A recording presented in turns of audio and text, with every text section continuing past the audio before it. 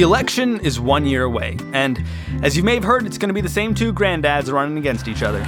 A new poll shows President Biden and Donald Trump are tied in a hypothetical 2024 rematch, though they're both running 50 points behind. Kill me! But somewhere down the ballot, one big name in American politics will be conspicuously absent. Romney. Mitt Romney's 76 years old. He's had a few careers at this point. Why not retire on top? But according to a new book by McKay Coppins, there's a lot more going on. He also had seen so much hypocrisy and cynicism inside the Senate. I think he wanted to issue a warning. What Mitt Romney has to tell us about how our government works and doesn't on Today Explained. There's just something about Romney. Support for Today Explained comes from FX's The Veil, starring Elizabeth Moss. If you like spy thrillers or indeed Elizabeth Moss, then you might want to check out FX's The Veil. It's an international spy thriller that follows two women as they play a deadly game of truth and lies on the road from Istanbul to Paris and London. Oh, I'll go. One woman has a secret, same here, and the other has a mission to reveal it before thousands of lives are lost. FX's The Veil, now streaming only on Hulu. Apple Card is the perfect cashback rewards credit card. You earn up to 3% daily cash on every purchase every day. That's 3% on your favorite products at Apple, 2% on all other Apple Card with Apple Pay purchases, and 1% on anything you buy with your titanium Apple Card or virtual card number. Visit apple.co/card calculator to see how much you can earn. Apple Card issued by Goldman Sachs Bank USA, Salt Lake City branch, subject to credit approval, terms apply. It's today. What's today? It's Today Explained. And in light of today's sad circumstances, I asked my colleague, do we weigh our own political fortunes more heavily than we weigh the strength of our republic, the strength of our democracy, and the cause of freedom? What's the weight of personal acclaim compared to the weight of conscience? Tell me about the map hanging in Mitt Romney's office, McKay. Yeah, in one of our first interviews, Romney showed me this map that is hanging on the wall of his Senate office, and it's called the Histo map. The idea is that it basically charts the rise and fall of the most powerful civilizations throughout human history. What Romney has taken away from this map, because he looks at it all the time, is that if you look throughout all of human history, almost all of the most powerful civilizations are autocracies of some kind. And democracy is barely a blip on this map. After January 6th, he became sort of obsessed with it. Like, he would look at it all the time. Sometimes he'd find himself at night in his office just staring at it. He would bring it up in speeches and interviews. It kind of became this alarming illustration of how fragile American democracy actually is. How did Mitt Romney end up in the U.S. Senate anyhow? Well, it's funny. He had, after losing the 2012 presidential election, had sort of tried to enter into this quasi-retirement where he sat on some boards and gave some paid speeches, but he was extremely restless. I have his journals from those periods, and he's constantly complaining about how bored he is. He feels like he's not doing anything. He didn't really have a purpose until the rise of Donald Trump. Donald Trump is a phony, a fraud. His promises are as worthless as a degree from Trump University. Romney believed that he could get to the Senate and steer his party away from Trumpism. He still had this kind of quaint belief that the Trumpian turn of the Republican Party was a one-off fluke, and that all that really needed to happen was sane, reasonable Republicans like Mitt Romney to get into positions of power and speak up, and that everybody would kind of come back to their senses. One of his ideas was that he wasn't going to spend a lot of time dealing with or talking about Donald Trump. He was like, one of the problems right now in Washington is everything revolves around Donald Trump. I'm going to go in and steer the party away from Trumpism but basically ignore Donald Trump himself. He actually made this list of all the issues he wanted to address legislatively as a senator. 29, reducing the national deficit. Number 30, let's address climate change. Number 31, let's compensate student athletes, I think. Number 32, we got to regulate the vaping industry. Number 30. But when he got to the Senate, he was sort of disappointed to find that not a lot of his colleagues were interested in rolling up their sleeves and working on legislation. He was actually told early on by one of his Senate colleagues, Mitt, something you have to understand is that about 20 senators do all the work here, and the other 80 are just along for the ride. Rough. Pretty rough. Not great proportions, right? But Mitt kind of quickly realized that was true. Like most of his Senate colleagues, at least according to him, were more interested in getting on TV or, making noise or performing. And that frustrated him because he had this sort of maybe naive institutionalism that led him to believe that the Senate was a place where there were going to be serious people who, were in rooms somewhere figuring out solutions to the biggest problems facing America. And that was not what he found in the Senate at all. And this is at least partly why, despite his efforts, his time in the Senate does indeed become defined by his relationship to the sitting president. Yeah. He got sucked into the Trump vortex pretty quickly, but it was also, I think, the circumstances sort of demanded it. What happened is that in Romney's very first year in the Senate, Donald Trump was impeached by the House of Representatives. Lord, as our senators prepare to gather for today's impeachment trial, we declare that you alone are our hope. Mitt Romney approached the prospect of an impeachment trial in the Senate very seriously. He had this idea that senators are supposed to be jurors who set aside their partisan prejudices and look at the evidence seriously and study it and basically render a verdict, right? This was, suffice it to say, not how most of his Republican Senate colleagues were approaching the trial. They're on a crusade to destroy this man, and they don't care what they destroy in the process of trying to destroy Donald Trump. I do care. From the very beginning, Republicans were outspoken about the idea that the trial was a farce, that they were not going to act as jurors. He recalled for me one caucus meeting early on where he was hoping they would kind of get some instructions on how the Senate impeachment process worked. And instead, Mitch McConnell told the Republicans gathered there, this is not a trial, it's a political process, and you are expected to act like politicians. And it drove Romney crazy. Of course, historians in the audience will remember Mitt Romney would ultimately become, I believe, the only Republican in the United States Senate to vote to convict the former president in this trial. What does he say when that happens? He gave this speech that I still think might be the thing that he's most remembered for in his career. I mean, it's kind of interesting to watch it now because you can tell he's very emotional as he gives the speech. You can also tell he's so exhausted. I take an oath before God as enormously consequential.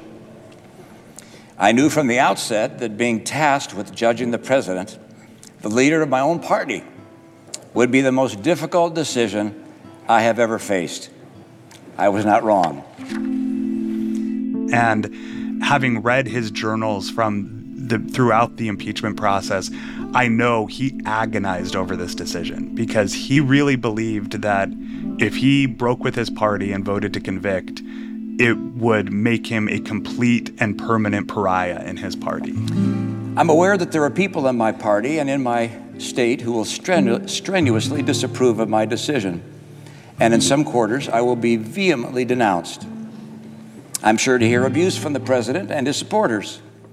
He was afraid he would have to move away from the state of Utah because people would be heckling him in public.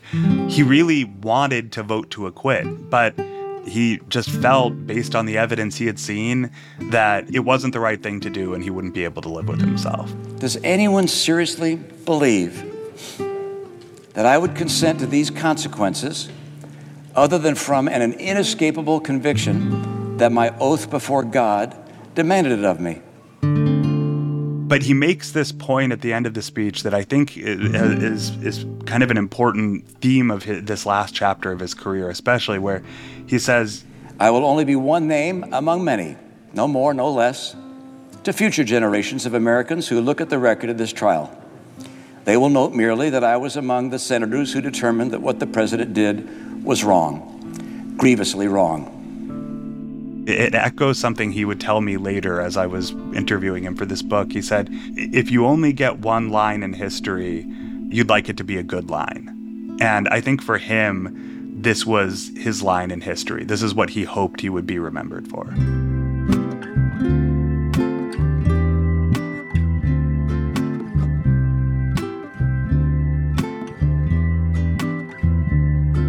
He's sorry that he had to vote with his conscience, which meant he would agree to impeach the president.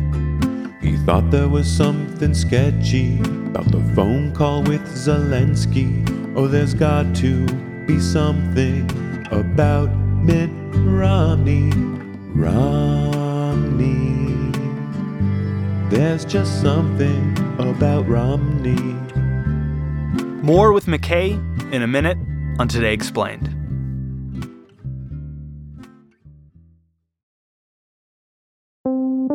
Support for Today Explained comes from Mint Mobile, the only cell phone that tastes good. When the deal is too good to be true, there's probably a catch, right? That incredibly cheap flight to Europe?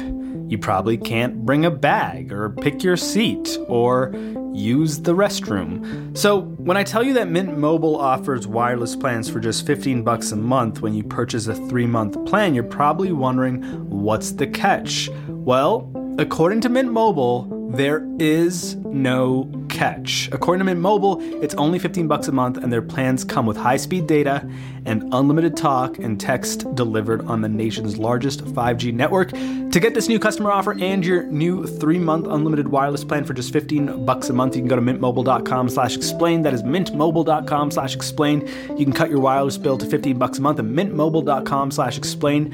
$45 upfront payment required, equivalent to $15 a month. New customers on first 3-month plan only. Speed slower above 40 gigabytes on unlimited plan. Additional taxes, fees, and restrictions apply. See Mint Mobile for details.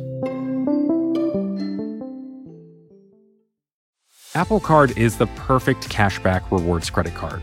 You earn up to 3% daily cash on every purchase every day. That's 3% on your favorite products at Apple, 2% on all other Apple Card with Apple Pay purchases, and 1% on anything you buy with your titanium Apple Card or virtual card number. Visit apple.co/card calculator to see how much you can earn. Apple Card issued by Goldman Sachs Bank USA, Salt Lake City branch, subject to credit approval, terms apply.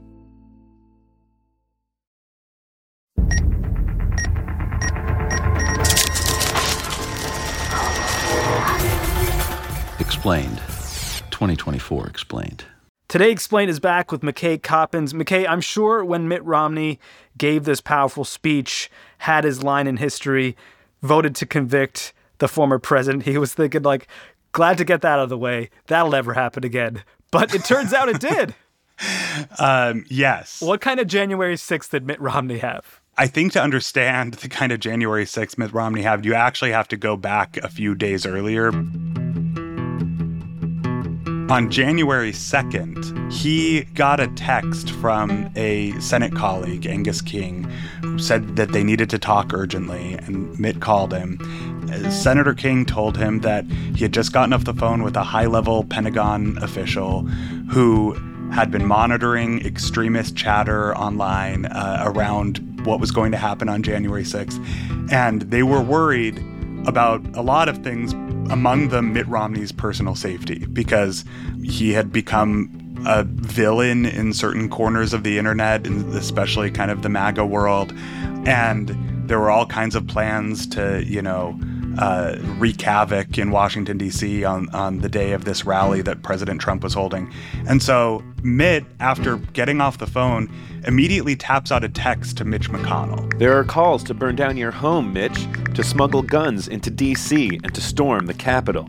I hope that sufficient security plans are in place, but I am concerned that the instigator, the president, is the one who commands the reinforcements that D.C. and Capitol Police might require. What's interesting about that text is Mitch McConnell never responds. Fast forward 4 days, and Romney is sitting in the Senate chamber getting text messages from an aide who's been corresponding with Capitol Police saying, hey, it's getting pretty bad out here. You might need to go to your Senate hideaway. He kind of says, I'm not going to leave right now. Let me know if they get inside the building. And then just a couple minutes later, he gets a text saying they've overcome the barriers. They're going to be inside.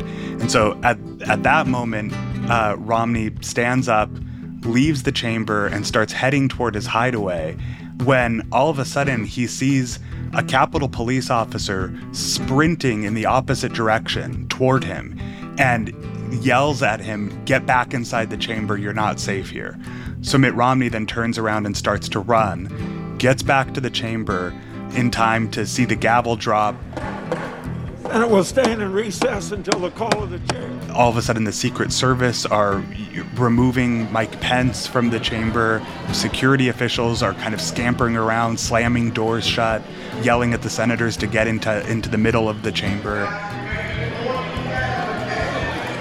And there's this really interesting moment where Mitt Romney just kind of loses it. And Mitt Romney is not a person who loses his temper very often, at least not in public. But in that moment, he's so angry. And so he turns to Josh Hawley and Ted Cruz, who are kind of huddled together in the chamber, and just starts yelling at them. He says, this is what you've gotten, guys. This is your fault.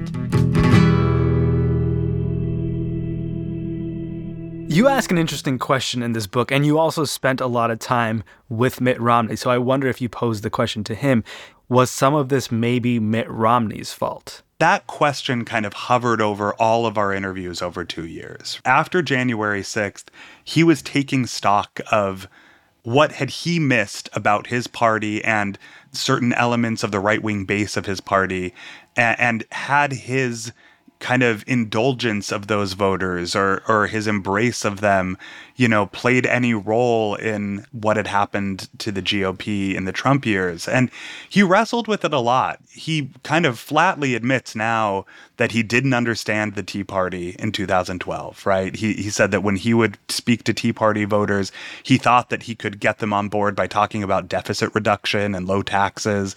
And what he quickly realized was that they didn't want to hear about that stuff. They wanted him to be angry and mean. And he now realizes that there was this sort of latent authoritarianism that was lurking inside elements of his party that he didn't recognize at the time, and that Donald Trump may have helped activate, but wasn't the full cause of. I remember one instance stood out so incredibly to me, I had to read it twice in the book, which was that Mitt Romney, who was chummy with Donald Trump at the time, didn't believe that Trump's birtherism conspiracy around Barack Obama was necessarily racist. His grandmother was saying that he was born right down the road, and I'm not talking about this country. I'm talking about a totally different country called Kenya. Yeah, it's so interesting. And I pressed him on this. He said, I thought it was ridiculous. I knew it was wrong, and I told him it was wrong. He didn't understand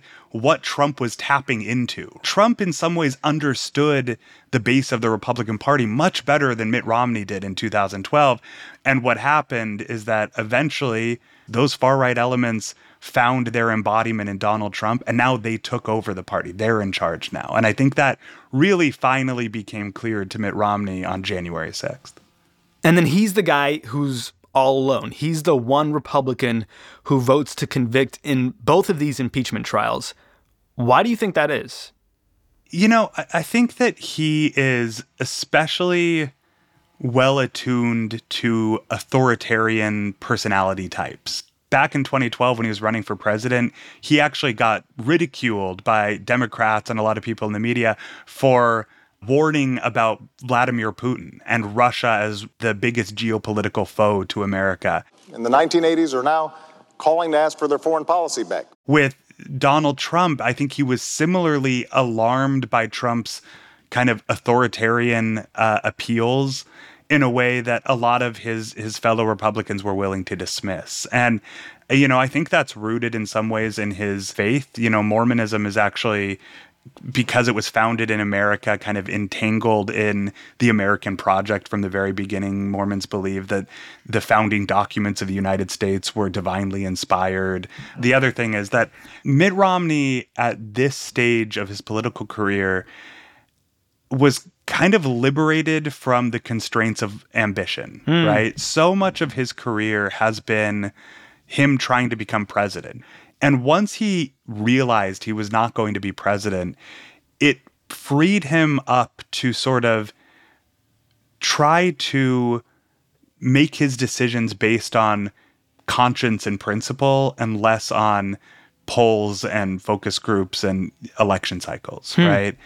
I think also you have to kind of understand the role that his dad plays in his life. His dad was a liberal Republican governor of Michigan in the 1960s, an advocate of civil rights. He famously went to the convention in 1964, refused to endorse Barry Goldwater, and denounced the conservative extremists he believed were taking over his party. And had Lincoln ignored the know-nothing extremists of his day, he would not have been president of the United States and saved the nation. And Mitt Romney, as a teenager, was actually at the convention with his dad and watched as on the final night of the convention, all these other Republicans stood up to applaud Barry Goldwater, and his dad stayed quietly seated. My fellow Americans, is this the time in our nation's history for the federal government to ban Almighty God from our schoolrooms? I trust not. Mitt was inspired by that, and once he realized he wasn't going to be president, he finally found himself sort of reaching for his dad's legacy.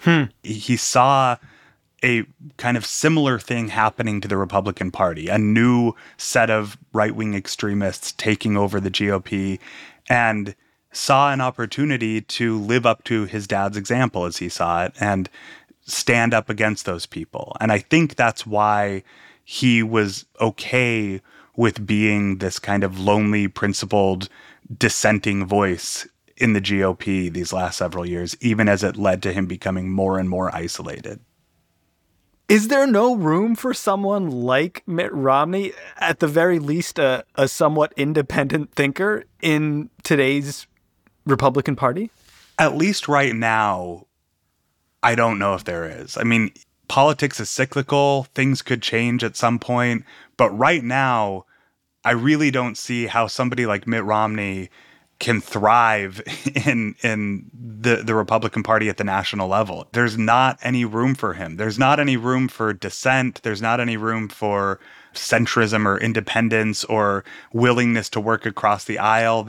That is not where any of the incentives are. And I'll be interested to see who takes his seat in Utah. It is so hard for a rising star in the Republican Party to follow the course of Mitt Romney and expect to get reelected.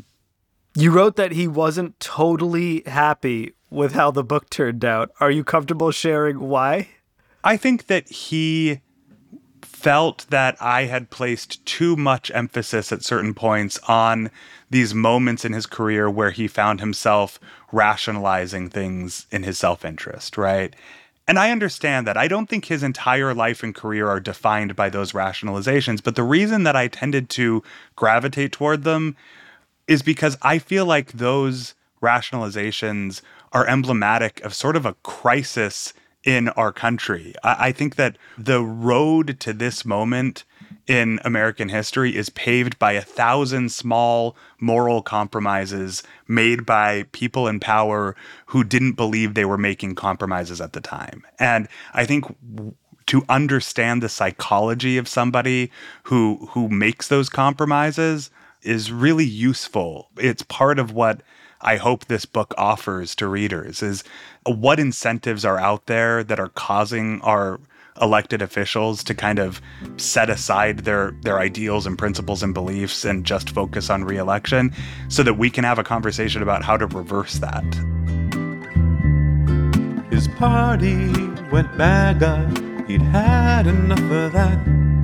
So he went home to Utah and is never coming back to that place that was so scary on the 6th of January.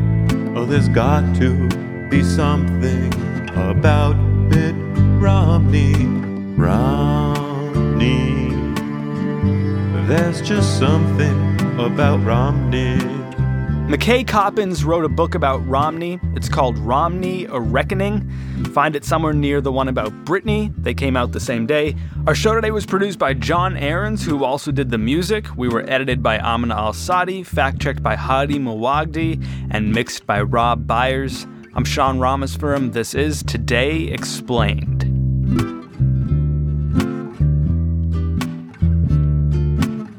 So, Jonathan. Yeah? Let me just ask you something. Okay. Would you say there's something about Mitt Romney? Yeah. Well, what is the something about Mitt Romney? Oh, I don't know. You don't know?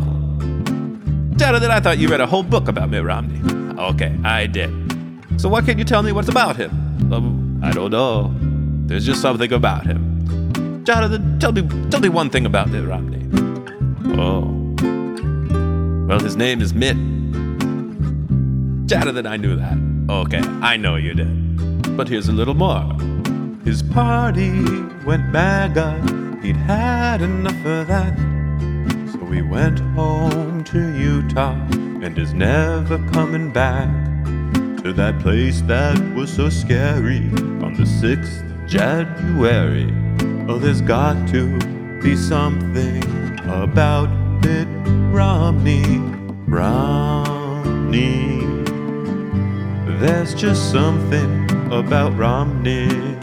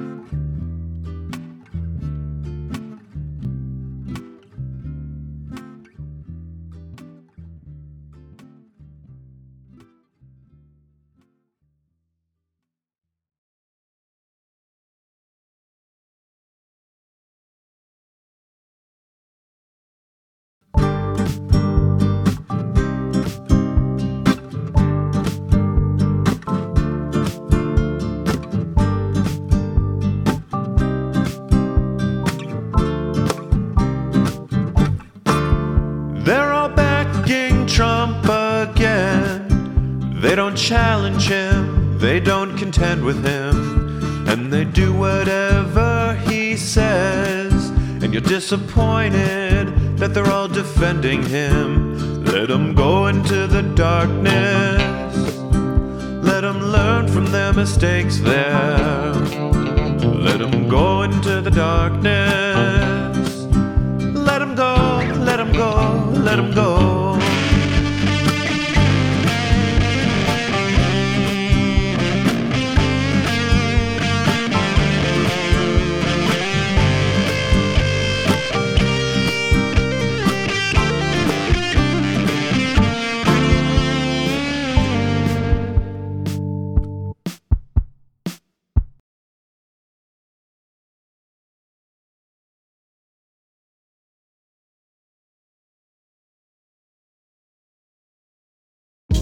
Hey, this is Scott Galloway, author, professor, entrepreneur, and most importantly, host of the Prop G podcast. We got a special series running on right now called The Future of Work, where I answer all your questions on, surprise, the future of work. Questions including, what are we missing when we work remotely? Or how do we handle work-life balance when a major opportunity comes knocking? From the provocative to the technical, we're offering insights you won't want to miss. So tune in to The Future of Work, a Prop G Pod special sponsored by Canva. You can find it on the Prop G Pod wherever you get your podcasts.